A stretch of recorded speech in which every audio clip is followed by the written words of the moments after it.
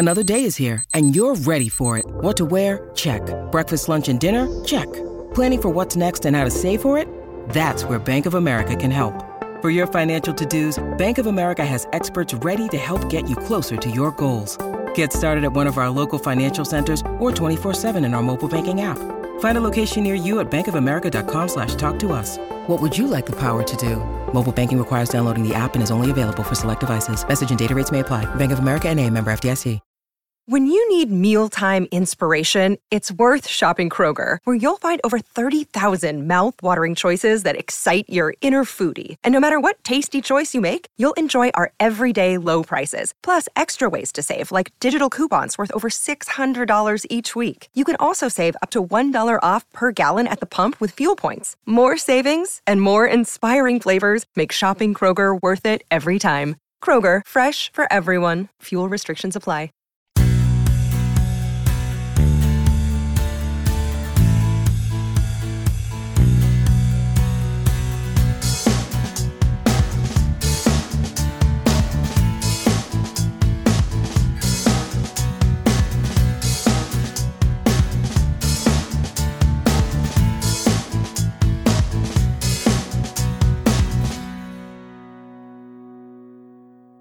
Hello, everyone, and welcome to a new episode of Set Listing Bruce, your podcast all about Bruce Springsteen, his music, and mostly his fans. I am your host, Jesse Jackson. We're going to talk comics. We're going to talk Springsteen. We're going to talk a little bit of everything. Jimmy, welcome to the podcast. Yeah, thank you, Jesse. It's fun to be here, man. I love talking about music. Yeah, I can't wait to talk about it. So first off, tell us a little about yourself. Yeah, so I was born and raised in Brooklyn, New York, and had three brothers, and grew up pretty much 3 or 4 things I did was read comics, listen to music, and I wound up going to the High School of Art and Design in New York City, where I took illustration and cartooning. And then for 10 years after that, I went to college for 2 years and took art direction. And then I became a photo retoucher / art director, eventually owner of a business in New York. We did advertising. I worked for a couple of my clients were like Pepsi Cola and Maybelline and Malpaso, which was Clint Eastwood's company. Yeah. Worked on a bunch of movie posters with Bill Gold. And then in the early 90s, started inking comic books for Marvel Comics. I worked on just about every title you can think of. Honestly, I probably inked everything from X-Men to Wolverine to Punisher to everything. And then in the mid-90s, I started publishing with a buddy of mine, Joe Quesada. We started a company called Event Comics, and we did a character called Ash, which was a fireman superhero. We did Painkiller Jane, which was like a New York cop. It eventually became a TV series on Sci-Fi.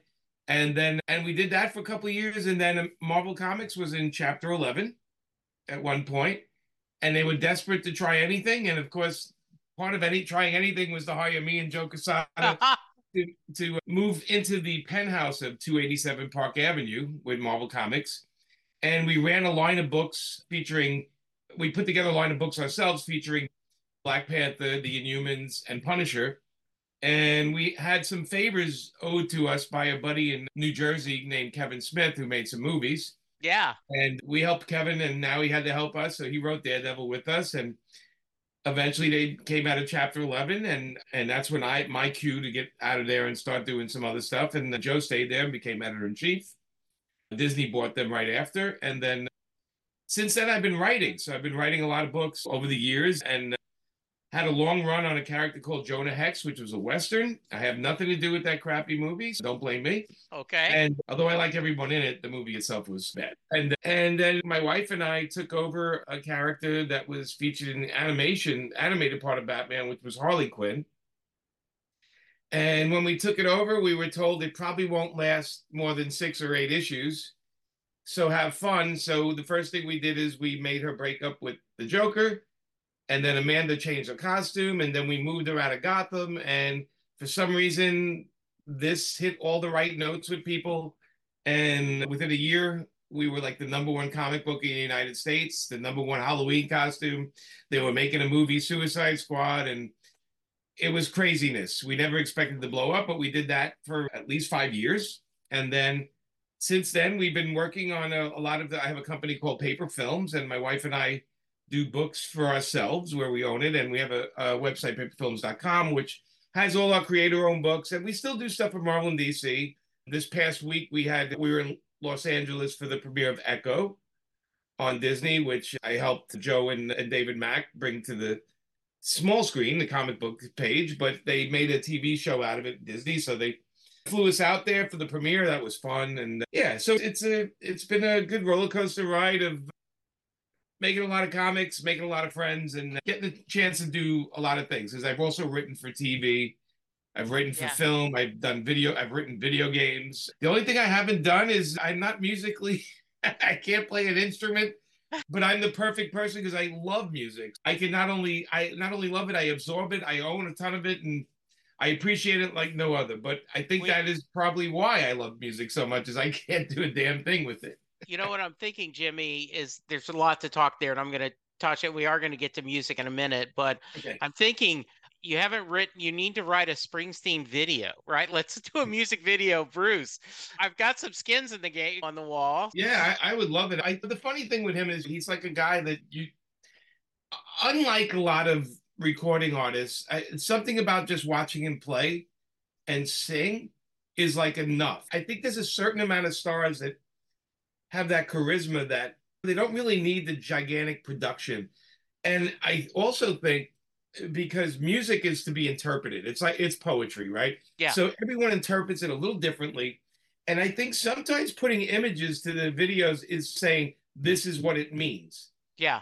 And I think it limits the poetry of the music because everyone takes different things from different songs and different music. So I'm not a million.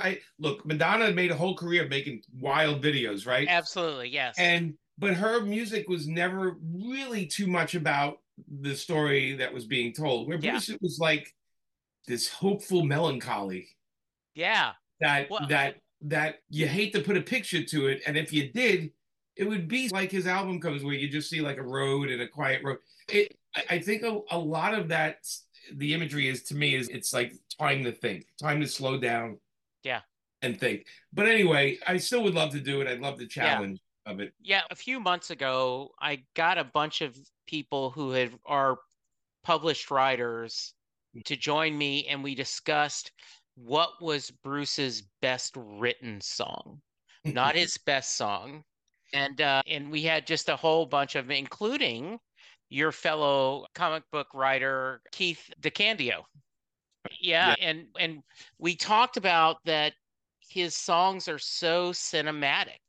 Like whether you like Highway Patrolman, Sean Penn made a movie based on it. The River there's a mini film there. So absolutely. Yeah.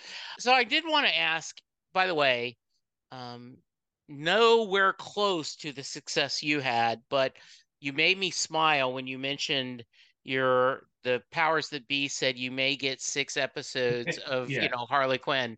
Right. When I started this podcast, the guy who is running our network was very supportive. He said, go for it. And when he hung up the phone, he told his wife, we're going to do a Bruce Springsteen podcast. I think we'll get a season out of it. I think we'll get 13 episodes, and I've hit a grand. Yes. Wow. And that's I think crazy. Yeah, I know you guys are humble people, but you have to feel proud that you've helped reemerge that Harley Quinn character. I do, and I've been invited to the set of the movies. We've met Margot Robbie 3 or 4 times and have really good conversations with her. She's as amazing as you think she would be. Oh, that's she is nice that to amazing hear. in real life, right? That's great to hear. But the coolest thing, especially the first couple of years of Harley, we started to notice when Amanda and I would do conventions, we started to notice like mothers and daughters coming up to get the book signed. And the range of daughters, maybe from age 10 to 25, and then the older mom, right? And they were talking about, in this book, when he left the Joker, when she got out of an abusive relationship, my daughter had that same thing. The book really helped her through it, blah, blah, blah. Like all of a sudden, the stuff we were writing, we were just writing what we felt the character would be going through, right? We said, okay, I'm Harley.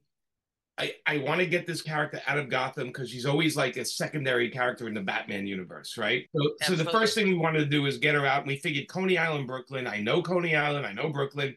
Also, a girl dressed like that would just blend in. So that was the perfect thing. But we started noticing that a lot of people, a lot of women were buying the comic, which is an unusual thing to begin with on some level.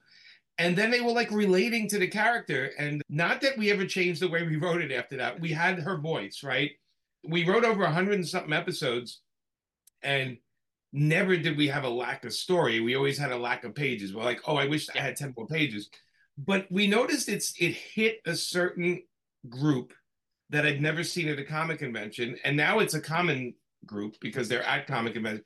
But we realized that all of a sudden we're getting women buying these books, and mothers and daughters, they were telling us, yeah, we read it together and we talk about some of the stuff she says because the way she's dealing with stuff. And I realized that's me and Amanda because we process what we go through. And we've Amanda and I both been in therapy, very proudly been in therapy. And part of a therapy exercise is to take a song and break down the lyrics. Yes. And see how it applies to your own life. And Bruce has come in handy a couple of times for that. But it was just an interesting thing. And I think that's when I felt like we put on Amanda's idea, which was brilliant, was no woman wears one outfit. So Harley would have a different outfit for every thing that was going on in her life. And all of a sudden we created like this storm of cosplay ideas of Harley. Yeah. People were saying, and it's none of that was on, we didn't say we're going to do this so we can get pop. We were just writing, we just got into the head of the character and said, okay, this is how she would act. This is how she would think. And we caught lightning in a bottle. We were the right guys at the right time. And in a career that even have that happen once is a big deal, but it's happened a couple of times for us. I got to think that thinking for me, and again, my downtime, my thinking time is always with music, right? Now, when I'm writing, I can't put music with the singing words because all of a sudden I start writing the lyrics, but I listen to music. And so it's just, I just wanted to point that out. It was an odd thing to see. We opened up a new audience that's now a part of the regular audience now. It's been like almost, it'll be 10 years soon or 9 years soon. Yeah. And everything changed pretty quick. Hello, Pantheon podcast listeners. Christian Swain here to tell you more about my experience with Raycon earbuds. Our family now has 3 pairs of Raycon earbuds around the house, and my wife just grabbed a pair of the Headphone Pros to replace some headphones from a company that was double the price. And yes, she loves them. Now, if you haven't pulled the trigger on a pair of Raycons, or even if you have, but you're in the market for another pair because they're just that good, well, now is the time to check them out because they just launched their upgraded model of the best-selling everyday earbuds. With Raycon's upgraded everyday earbuds, now you also get active noise cancellation, ergonomic design, and multi-point connectivity that lets you pair with 2 devices at once. New quick charge function, 3 customizable sound styles, plus awareness mode. Available in a variety of vibrant new colors to complement any and all skin tones. I even have a pair of earbuds in a cool green color. I have tried just about every earbud known to humankind, and these Raycons are fantastic. Seriously, if you've been wanting to check out Raycons, there truly is no better time. You're going to ask yourself why you didn't check them out sooner, and Raycon offers a 30-day happiness guarantee. So what are you waiting for? Go to buyraycon.com/Pantheon today to get 20% off your Raycon order, plus free shipping. That's right, you'll get 20% off and free shipping at buyraycon.com/Pantheon. buyraycon.com/Pantheon. And one of the things, I was reading a book on the mamas and the papas, and the book talked about John Phillips was passionately wanting commercial success. Right. That was his drive. And then when I've read Bruce Springsteen, I've read Bruce's biographies, other biographies, like Brian Wilson, like they just wanted to make the music. And I think it is easy to say, but when people ask me, what do you recommend for podcasts? First off, make sure you're doing a topic that you will enjoy doing, even if no one listens. Right. If it's just you and your guest and you're having fun, go for it.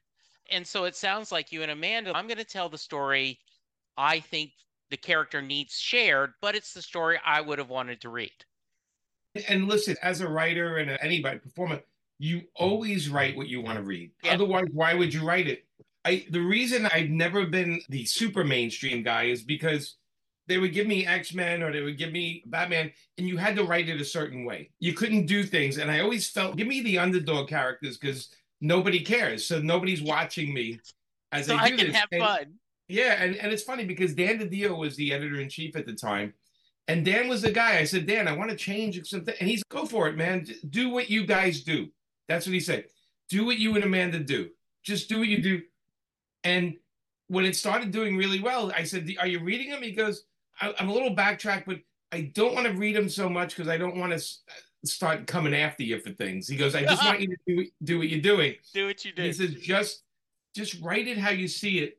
And then I'll have the editor tell you've gone too far, which every issue they would say, that's a little too old for the audience or whatever. But also the two things is you write what you enjoy and you always push the envelope. You always try to take it further. And that's what the editors are for. I don't have that with my own books because I don't edit my own books. I just write them. But to take a character like that, and Power Girl was another one. We did that too. And when I wrote The Punisher, I worked with Garth Ennis and we wrote it a certain way. All the Marvel Knights books we made more mature and more grounded and less superhero fight and lightning hands, I call it. Yeah. Because we were looking for a believable world. We were trying to create a world where, okay, it's Harley doesn't have any superpowers, right? She really doesn't. She's just she's got skills like Jack Reacher skills. Yeah. But she's unpredictable, and that unpredictable is one part of her power, meaning you don't know what she's going to do. Yeah. And it's like anything in life, when you're driving and you don't know where you are, you tend to take different roads and then you explore and discover. And she's an explore and discover character. So I think when we got 100 issues in, I think people told me, you really don't have supervillains or fights in these books. It's not a normal comic. And I said, no, it's the day in the life of Harley Quinn for issue after issue. We just make it interesting because she's an interesting person. Yeah. So I'm going to switch to music. Okay. Though loving this talk, you mentioned growing up there. And what kind of music did your family listen to? Was there a lot of music as you were a kid growing up? Yeah. So my mom, of course, always had music on. And of course, it was for her generation, 40s and 50s and early 60s music. Now, I have a brother, Victor, who's 11 years older than me. And in his room, he had the Jefferson Airplane posters and he had Hendrix. He even went to Woodstock, although he didn't get all the way in, but he went to Woodstock. He still has the ticket. So my brother Victor would be playing 60s music, basically Beatles, all that kind of stuff. And then my brother Tony, who's a couple of years older than me. Now you got to remember when Springsteen's first album came out, that was 73, right? That was Asbury Park. So I was 12 years old at that time. Okay, my brother was 15. And my brother, by the time he was 17, was working in a recording studio in Brooklyn. Okay. And so he constantly would be playing music and he'd say, hey, you see this album? This is 10cc. These are guys that studio musicians got together. Hey, this is this album, that's that album. So there was constantly music being played. I remember, and it's not really a Springsteen thing, but I remember my first album I bought was Carly Simon's first album, No Secrets, because I just loved her voice. And I was like, you know, and I remember when I was in the 9th grade of high school, they had on Thursdays, they had an hour where you could do whatever you want. The library, you can go out and eat, whatever. And I used to go up to the library and they had headphones and albums. And they had Asbury Park up there, which I listened to. They had Paul Simon, the Ryman Simon, that album. I remember I had 3 or 4 albums that I would put on. Beach Boys album too. They had a Beach Boys, and I would put on it and I would just sit there for the whole hour and listen through the headphones. Because again, my home, it was 4 boys. My mom and dad, and our place was small, so there was no. So I grew up around music. To me, was like just part of my life. I just loved it. And then once I started buying albums and 45s and all that stuff, then came the space requirements of my house, where it was like my brother had his record collection, my 2 brothers had their record collection, and I had mine. And oh my God, I just got this Elton John thing. And then my brother's here, listen to this. So we shared the music. It wasn't like greedy kind of stuff. Yeah. And he was always opening my ears up to stuff, or he'd play something upstairs and I'd hear it and come up and say, what is that? Who is Yeah. that? And of course, Springsteen was there because both my brothers loved Springsteen. And they all felt a guy from New Jersey. Look at him. He's kicking ass. He's got all these records. And Sure. I think Wild and Innocent was after the next one after, right? Yeah. And so Greetings, these were on yeah. heavy rotation. These were heavy rotation. And the difference now, because back then they had the sleeve with all the writing on it. Yeah. And I was a kid that liked to read. Okay. I would sit there and the album played and I'd read the words and I'd read them and I'd read them. And yeah, that's where I said he's like a hopeful, melancholy kind of guy because the music sounded like your soul. And then, but there's hope. There's always hope in his stuff. There's always something fighting something or moving forward.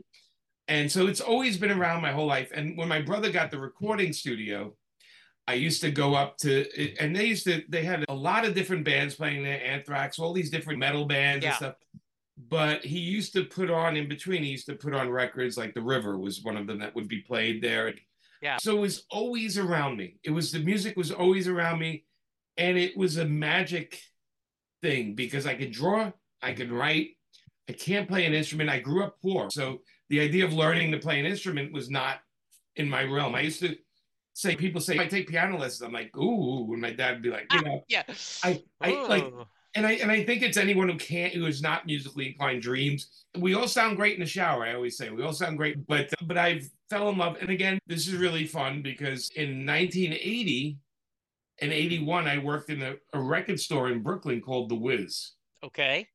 And The Wiz was there was 3 or 4 record stores in Brooklyn. There was The Wiz, Sam Goody's, Crazy Eddie's, which was on Kings Highway. I remember Crazy Eddie's. And then my local record store was Zigzag Records. And it was a punk rock, new wave, rock and roll record store, heavy metal record store. It was one of those things where I walked in and the guy knew me. So he would say, hey, you want to check out these 5 things? I put them aside for you. The greatest thing in the world for me, because I used to shovel snow to make money and go buy records, right? But I worked in The Wiz from 80 and 81. I think it was 80 and 81. And I think The River was the album. There was a double album. The River was out. And I worked in The Wiz on Fulton Street in downtown Brooklyn, which was basically a black neighborhood. So the main music playing there was R&B. I knew every kind of R&B star because I worked on the record there. I was the guy you came up and said, hey, do you have Ray Goodman and Brown's new album? Do you have Roberta Flack and Donny Hathaway? That was another big one. And we also had The River, right? And the DJ would play that at the end of the day. He would play at the end because it had poppy type stuff in it. It also had really dark stuff. And it was end of day music. And I can't tell you how many people came in and just that album was out for a long time. Yeah. It was a really long time. That was constantly, there were 2 records that were out of the R&B that were constantly in stock. It was that and Aerosmith because they had that Walk This Way song. Yeah. And guys would come in and say, what's that song? That song with the high diddle with the kitty? And I'd be like, I said, that's Aerosmith. And they're like, yeah, give me that record. And so again, it's like I got to work in a record store, which was cool. That had a DJ, by the way, up in the top there. And this is so awesome. Yeah, it was like 1980 and 1981 because the guy that ran the place said, I was going to college like 10 blocks away. Yeah. I went and looked for a job and he said, how many hours can you work? And I said, honestly, I got classes. Here's my schedule so I can get to here a half hour later and I can work till you close. And he said, we'll work around your schedule. And he gave me whatever hours I wanted. Oh, that's awesome. Yeah, it was pretty good. I was the only white kid in the whole record store, which is pretty funny. It was a records, and then on the second floor, records and cassettes. Yeah. And then the first floor was audio equipment. So it was stereos and speakers and TVs and stuff like that. So music was never that far away. And then I was a child of the 80s. Right? So I was into Devo and B-52s and Blondie. And we'd go to CB's all the time. And we'd go to all the Peppermint Lounge. We go to all these places in New York to see live music. Now, I'm going to break your heart because I've never seen Bruce Springsteen live. It's never worked out? So a couple of things. One, it's every time he did play, it was in a big place. Right. and it was in New Jersey. And by the time the tickets, you don't understand. Those tickets would go on sale and sell out in 5 minutes. Yeah. I remember being shut out of so many tickets because we know now that a lot of guys were buying like the whole sections and reselling them. But he's also one of those guys, like I said, I'm a funny guy about live music. I like it okay, but sometimes I go to live music and people are singing around me and I can't hear the thing. And it drives me insane. Got you. And I was so used to going to clubs like CB's and all these kind of clubs. These small clubs, intimate clubs. Small. I used to see Blondie and all these bands playing. Yeah. The Clash, they played. I'd walk in and get a beer and sit there and listen. Yeah. To Blondie play, and it was like a different world, right? It's before they blew up. Yeah. I think you probably know I was a big Blondie fan because I wrote that Blondie book for Z2. Yeah. And Chris Stein was he was a guy we grew up in the same neighborhood. Yeah. So when I wrote that book, it was like talking to some guy that was down the street. He's like, "Oh, you remember the Midwood Theater?" I'm like, "Oh my God, I haven't thought about that in 30 years." But anyway, so yeah, the 80s were. That was your time. Of course, we got a lot of. Bruce became and just so I tell you, I was an MTV kid. Sure. And with all the wild bands playing, boom, there's Bruce. Yeah. And we talked a few minutes ago about music videos. In his first Atlantic City, he doesn't even show his face. Yeah, he doesn't show his face at all. And great video though. Yeah, you know? I wanted to circle back just for a moment. The connection, 1982, 1983. Yeah. You would probably know because you're maybe more of a historian than I am, but we did not have an independent comic store in Lake Charles, Louisiana. Right. You just had to go to the spinner rack and look for your comics, right? That's all you got. Candy store. Yeah. And Chester, who looks just like the comic book guy on Simpsons, he owned Bookworm's Apple. It was the record store, the head shop. Nice. And he was driving to Beaumont, Texas every week to buy his comics. And he said, might as well sell them at me. That way it'll save me a trip. So all of a sudden I had First Comics, John Sable. You know what? Oh, this is, I've never seen Mage. What is this? Wagner. Yeah. But the reason I brought it up is he said comics gave him so much satisfaction because if you walk in and he said, "Hey, Jimmy, here's a good album you should try." Oh, no. Yeah. He said, but you say that to a comic guy, almost 100% they're go, yeah, sure, I'll buy it. Yeah. Right? And he said, and that was, and so I thought of your guy telling you, you want these albums, you're going, yes. But that brings that connection to me because I was willing to try anything. Oh my, and the 80s was so experimental, let's be honest. Every week there was, who's this guy Adam Ant? What the hell's that about? Yeah. Like there was so much stuff going on. And you had also on another level, you had like studio bands like Alan Parsons and all that Floyd was coming out with stuff. There was so much excitement with music. It might have been my age, but I really feel like the 80s for me were like comic books and music were like insane. They were trying anything. Yeah. And again, getting back to the videos, all of a sudden Springsteen is on MTV, right? Yeah. He's like, all the rock guys, there's not that many. There's Madonna, this and that. But there's Bruce Springsteen kicking ass on and holding on to his audience in the 80s. With Nebraska, and then I think Tunnel of Love and Human Touch. He had a lot of hits that were videos, and a lot of most of them were him singing, right? Which the famous one, of course, Born in the USA. I think that was like in later 80s. But Tunnel of Love, I think, was one, right? Tunnel of Love was sure. I'm curious, since you talked about loving to read, have you read Warren Zane's book, Deliver Me from Nowhere, The Making of Springsteen's Nebraska? I have not. Worth it? Good read? Yeah. The premise is, when it reads like a mystery novel, Jimmy. He's okay. Bruce had put out The River. It was their first radio hit, Hungry Heart. And all of a sudden, they're successful. Like Little Steven says, once we were on the radio, then we got the women. And Right, then right, once the women were going to the show, then the guys wanted to go to the show. right, And then you skip to 2 albums later, Born in the USA. right. Biggest Kim, Michael Jackson, Madonna, Prince, the Yep, big four in the 80s, right? yep, But between that, he does Nebraska, yep. this quiet little album. Great album. Why? And that's the premise of the book. Why? Why did he need to make that step backwards? And I think you, as a guy who's done creative work, will appreciate the thought. And it does read like a mystery. What was he trying to do? What was he Right. trying to work with?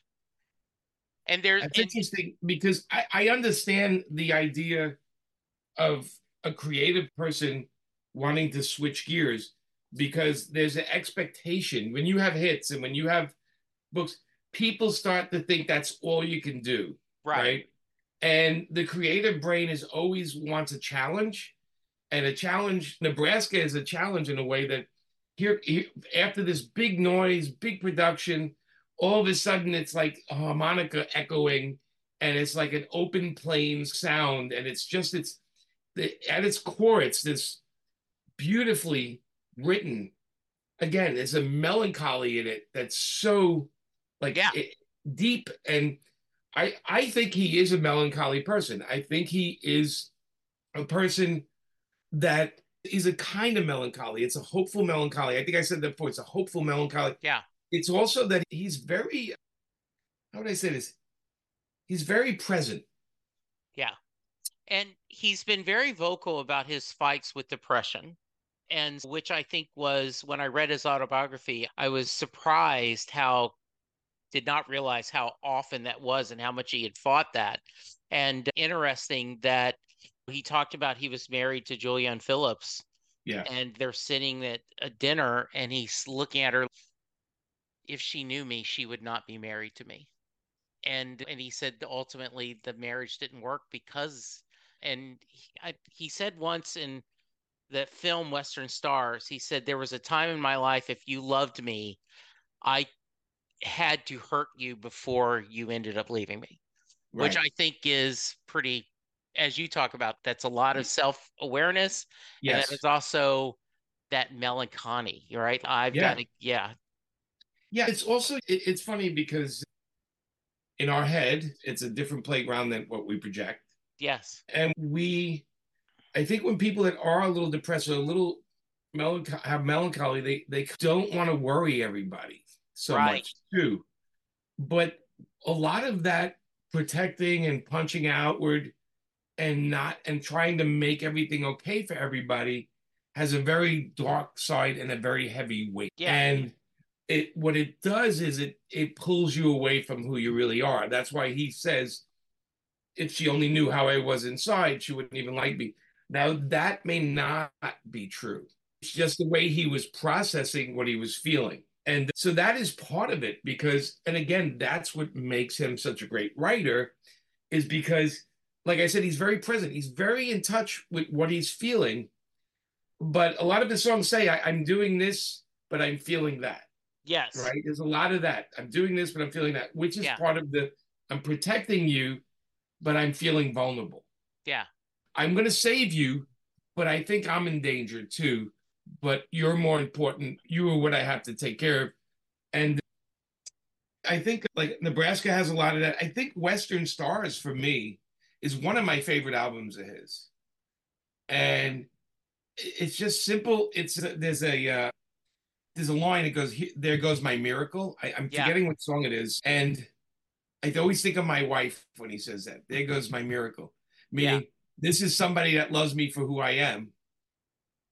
What a miracle that is. That's the miracle. That's my miracle. And like I said, again, it's all interpretation, right? Because you've read a lot about him, so you can see the other layers. Yeah. But I definitely, like when I listen to his song, Wayfarer or Sundown from that album, I'm like, I'm a Western guy. I love Westerns. So I read that. I look at that album cover. I'm like, oh, did he make this for me? Yes. A guy from New Jersey, by the way, right? Yes. A guy from New Jersey is writing about the West because the West is still the wild country to him.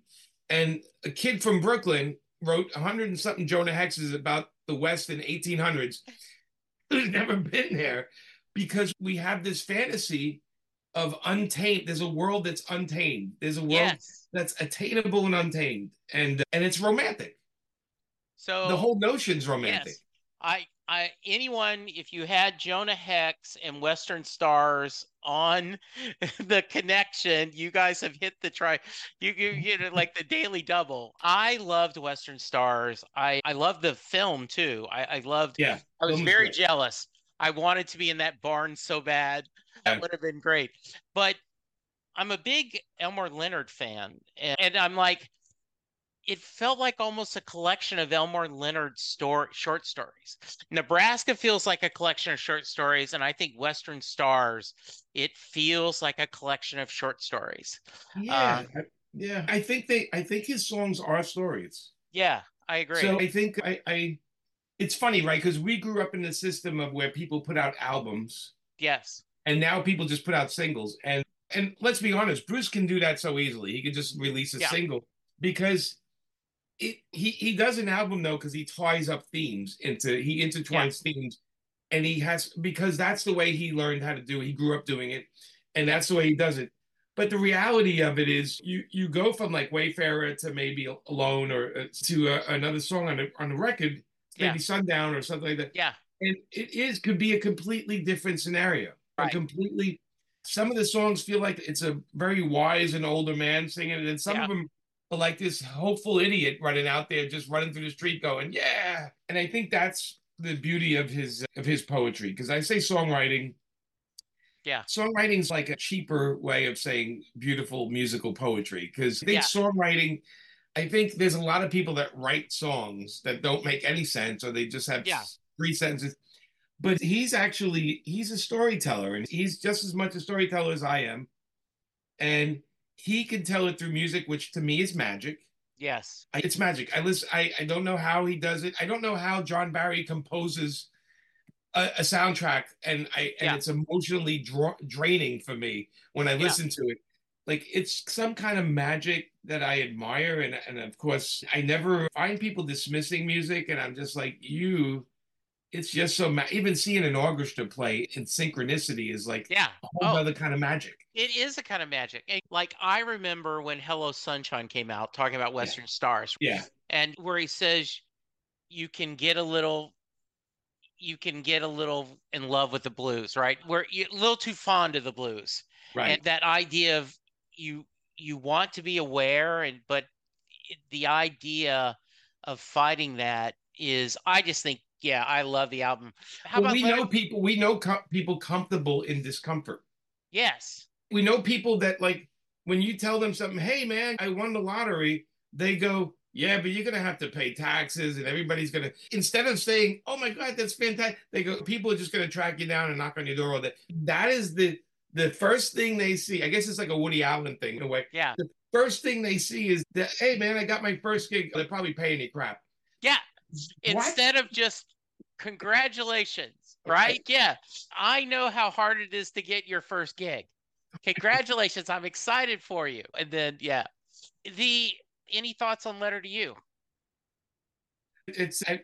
So I don't probably know them as clearly as you do. So I heard like three Letter to You was the last one they did, right? It came out in 2020 during. Oh yeah, COVID. Yeah. Okay. Yeah. Another great record. Look, has a guy done a bad album? Let's be honest. Not too often. I do. Now, his last album was a little different from Western Stars. It took a different turn. And don't get me wrong, Western Stars is one of my favorites. It could have been a 3-album set, and I would have been happy as a clan. Yeah. He keeps it interesting for himself. And I'm going to go back to you as a creative person for a minute, because you mentioned you want to entertain yourself and push the boundaries. And so I feel like Bruce has not set on his laurels. He's continuing. Like, a few people were like, why did he do an album of soul covers? Because he wanted to, and it's fun. Why not? Buy it if you don't like it. Yeah, exactly. So I have a friend, you may have run into Tom Zoller at various conventions or something, but he talks about that he knew he wanted to draw from the moment he picked up a crayon. He just always knew he wanted to be an artist. And he's worked on My Little Pony books and some other stuff. But you did you what led you from being artist to writer, or was it just all the same to you? You were a storyteller, whether you're No, doing it visually or I always wanted to tell stories. I think, like a lot of creative people, I think they see stuff that's not so good. yeah, And now you and I do this, right? We watch a movie and go, God, I wish it ended that way. That would have been so much better. Or I right. wish they didn't do this. Why did they do that in the middle of Yeah, it, right? We're all editors. We're all editing sure. stuff because we want things to go the way we see it. I found a box of drawings I did when I was probably 8 or 10, and I made all these crappy comics. Everything's spelled wrong. Yeah. Everything they're terrible, but I saw the energy in there is still present with me. Yeah. And I realized, yeah, like I like movies because it's not only I enjoy them, but I like that they also take people out of their own heads for a while. Yeah. I love music because it's music is bigger than my life. Like music is grander and it makes me feel good to be able to look into another person's how they see something. Yeah. Maybe it's empathy, maybe it's just the beauty of the word, or maybe it's just the sound. But I've always been fascinated with the idea of entertaining people, right? We all know a guy that if we all go to dinner, he has the greatest jokes. And you say, oh, tell that joke. And I've always been that guy that I'm thrown in a group of people. And if I'm the first guy up, that means everybody gets off the table. And if I tell jokes, and I'm very comfortable telling a joke, right? I have no, but if I tell a good joke and then somebody else tells it, they're awkward or they don't. And I've always noticed that, okay, I got a little bit of that super weird power. I want to tell stories and I'm inspired by everything. I'm inspired by music. By my wife and I just took 42 days off and traveled through Europe, backpacked through Europe, right? I'm inspired from every town I go in and meet people. And then we buy a book on local history and we go to a museum and we see a guy's basement that was dug up and all this crazy stuff. And it's all inspiring. And I think part of it is I want to share it with people. I want to share what I've seen, my point of view with people. And I think that's why I got more into writing than drawing. I can draw. I doodle all day long. I'm going to hold up. While I was talking to you, I was drawing a little bit. I draw all day long. It's like a part of my brain. I keep drawing and it's just what I do. But writing is, I feel like I want to bring somebody along for a ride. I got an idea. Let me show you how cool this could be, or how this character maybe is original or maybe it's not. And I read reviews of my stuff sometimes and I laugh because if they don't like it, I go, yeah, that's a good point. That does suck. This is a skill set. And now I understand Bruce the same way. It's a skill set that you're getting better as you get older, but your tastes are different as you get older. Yeah. And at the same time, we think we have a skill that we're getting better at, so we don't want to stop doing it. And he's a guy that has not stopped making music, but we know plenty of recording artists that just stop. Yeah. They have the 2-3 hits and that's it. And then you have the recording artists that they not only don't stop, but they figure the record label doesn't want them, so they just put it on their website and they keep making music. Yeah. And Billy Joel just stopped. Yeah. And I'll never understand that. If I had that much skill, I can't relate to that at all. Madonna, God bless her, still going strong, still putting out albums. Springsteen's the same way, still putting out albums, still does a tour. So it's in the bone. I don't think I'm going to stop writing until I drop dead, right? And and I hope that go years and years. Is there something you've wanted to work on that you haven't got to work on yet? Because you talked about name a mainstream comic character, you've probably done something with them. Is there something do you have a prose novel in you? No, so I've been offered prose novels all the time. I get offered, hey, do you want to take and adapt this? I've never written one, so I feel like I have to do it myself before I do it for somebody else where they're going to pay me. Yeah. I want to direct something too that I wrote. I'd love to do that. I almost got a chance to on the Jane Show. I wrote one of the episodes. I was supposed to direct one, and then it all fell apart because I wasn't Canadian. And that's a long story, but I just think, again, it all is different kinds of storytelling. I love film because I can marry music and dialogue Sure. and visuals. And when I write, if you were in my head, if you had a VR that you said, I'm going to put Yeah. this on and I'm going to see what Jimmy's brain looks like when he's writing, it is a Yeah. film for me. I see the whole area. I see them talking. I see where the camera should be. I don't give those scripts where I'm an insane person like Alan Moore, where I have to tell you what the wood frame of the window in the Yeah. background is. It's ridiculous. But I do see it happening visually, and it's like I'm reporting on what I'm seeing and Okay. less about writing and more like reporting. And I'm guessing with a musician, with somebody like Bruce, let's say, he sits there with a guitar and hits, and he's got an idea and he just stumbles on something, right? It just Yeah. comes out. Because how do they do that magic? I'll never understand. And I have people ask me, where do you get all these ideas from? Where do they come? And I'm like, they're everywhere. Yeah. They're like, the ideas are everywhere. But Yeah. I don't know if music is everywhere.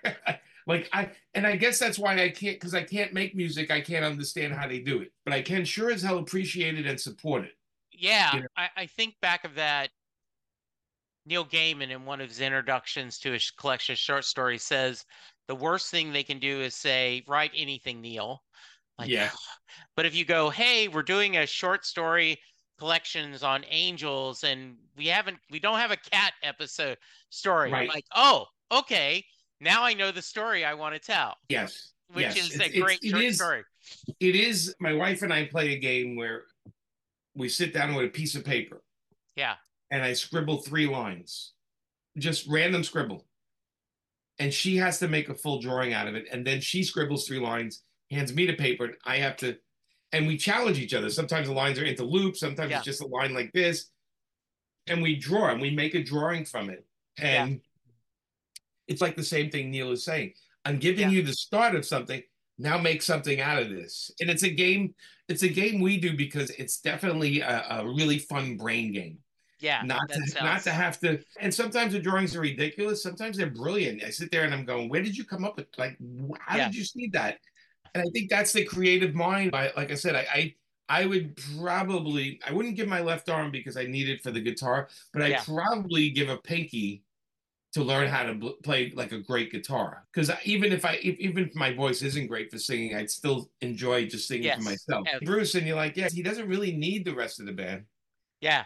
He But is. boy, oh boy, when he orchestrates it, sometimes Yeah. it's amazing.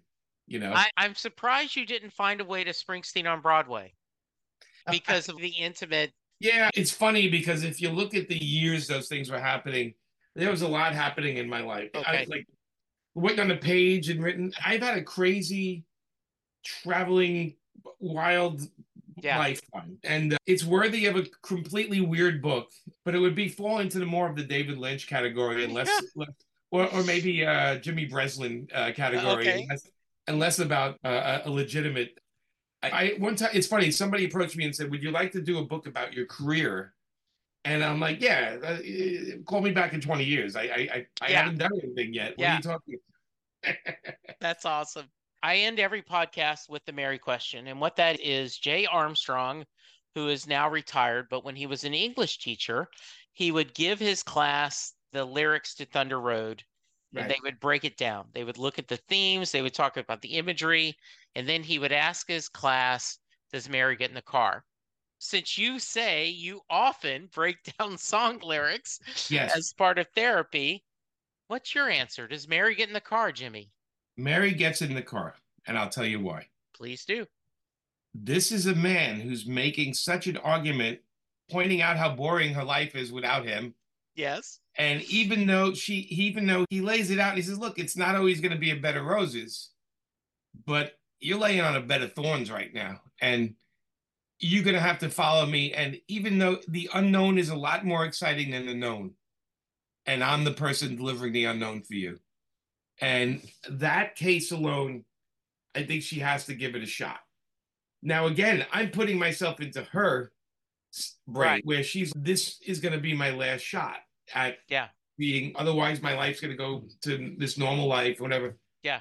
And I got to think that his selling of it, his singing, this snake charmer of a guy Yeah. who's selling himself as a snake. I'm not a great guy. This isn't the best place. But let me tell you, man, you're going to regret if you don't do it because we don't know what's happening, but we're going to have fun or we're going to take it to the max. And I think the personality for me would be jump. Go for it. It's like saying, should I stay in tonight or should I go out with my friends? If I go out with my friends, there's a lot of unexpected things that can happen. I don't know.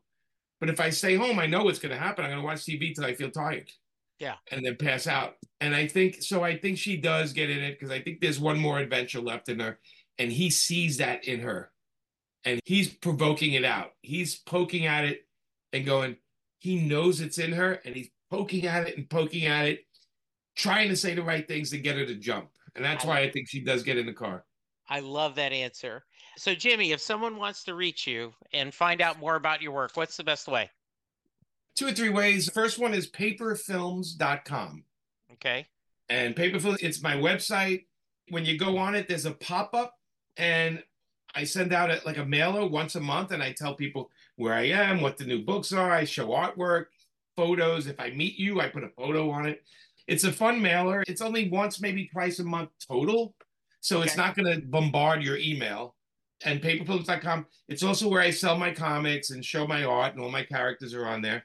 Okay. And then if you want to chat with me on social media, and I do talk to people. If you ask me a question, we connected. Yeah, we connected via Twitter. I'm a guy that does not ignore people. No. So if you ask me a question, I will answer it. And so if you want to go on Twitter, it's under my name, Jay Palmiotti. It's easy to find. And same thing with Instagram. Now, Instagram is mostly me, my photos I take and I throw them on. Okay. And it's a lot of fun and weirdness. And there's not a lot of opinions. It's just pretty much, hey, this is what I did today. Or I'm at this convention and look, this girl dresses Harley Quinn. She looks awesome. Like that kind of stuff. Yeah. It's just fun stuff. Once in a while, you'll notice on Twitter, I do put like albums I'm listening to, movies I'm watching, TV shows I'm enjoying. And then I fish. I ask people what's something I can watch tonight. And they have a lot of suggestions in it, and they're usually great ones. That's great. People with such a world book of knowledge, people ready to share that all the time with me, and that's great. That's absolutely great. But those are the three places. And then I like to say at a convention near you, I got a lot of them coming this year. If you want to come by, you tell me that you listen to me and Jesse ramble on about Springsteen, and I'll shake your hand and we can talk some Springsteen. I will tell you, I have been lucky enough to go to a couple of panels and listen to you talk. And listeners, this is an example. This is what you're going to get. You go to a panel, it'll be absolutely great. So I didn't know you've been on my panels. You've been to one or two? I've been to one or two. Yes. Yeah. I just ramble. Me and Amanda just ramble. No, I love it. I love it.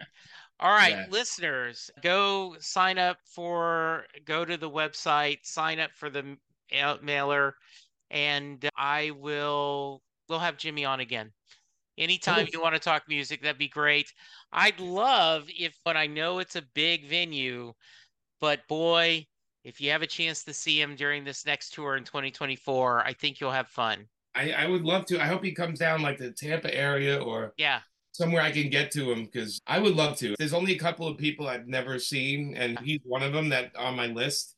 I would definitely do, especially, and really quick, not too long ago, Glenn Danzig. He's a guy I met at San Diego Comic-Con. We were buying artwork, and he's like, yeah, my name's Glenn, and we got to be friends. And I was like, oh, he sings too. He's a singer. Yeah. But he invited Amanda and I to he played in Tampa, sold out show. Yeah. And we got to hang out behind the stage with him, and that was a blast for us. Because to me, it's their superheroes, these singers. So them even giving me the time of day and inviting me is like a giant gift. And, absolutely. But if you come see me at a con, I'll treat you like you're a giant gift as well. Absolutely, you will. All right.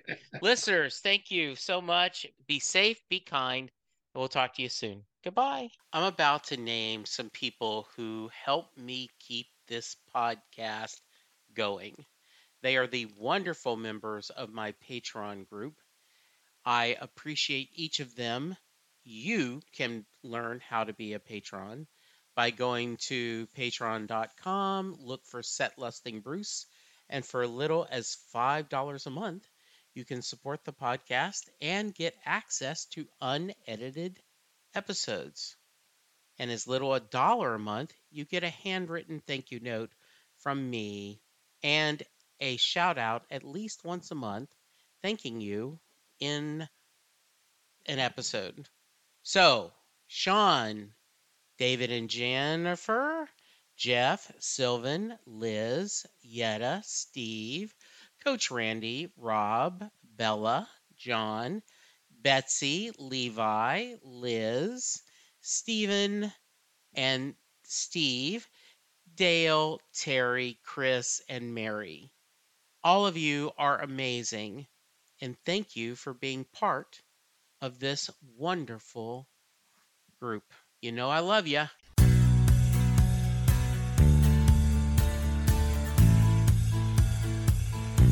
You just heard the fun talking, hard rocking, music loving, album ranking, fan thinking, joy spreading, lyric reading, story sharing podcast that is the one, the only Set Listing Bruce. The theme for Set Listing Bruce was written by David Rosen, used by permission. It's NFL draft season, and that means it's time to start thinking about fantasy football.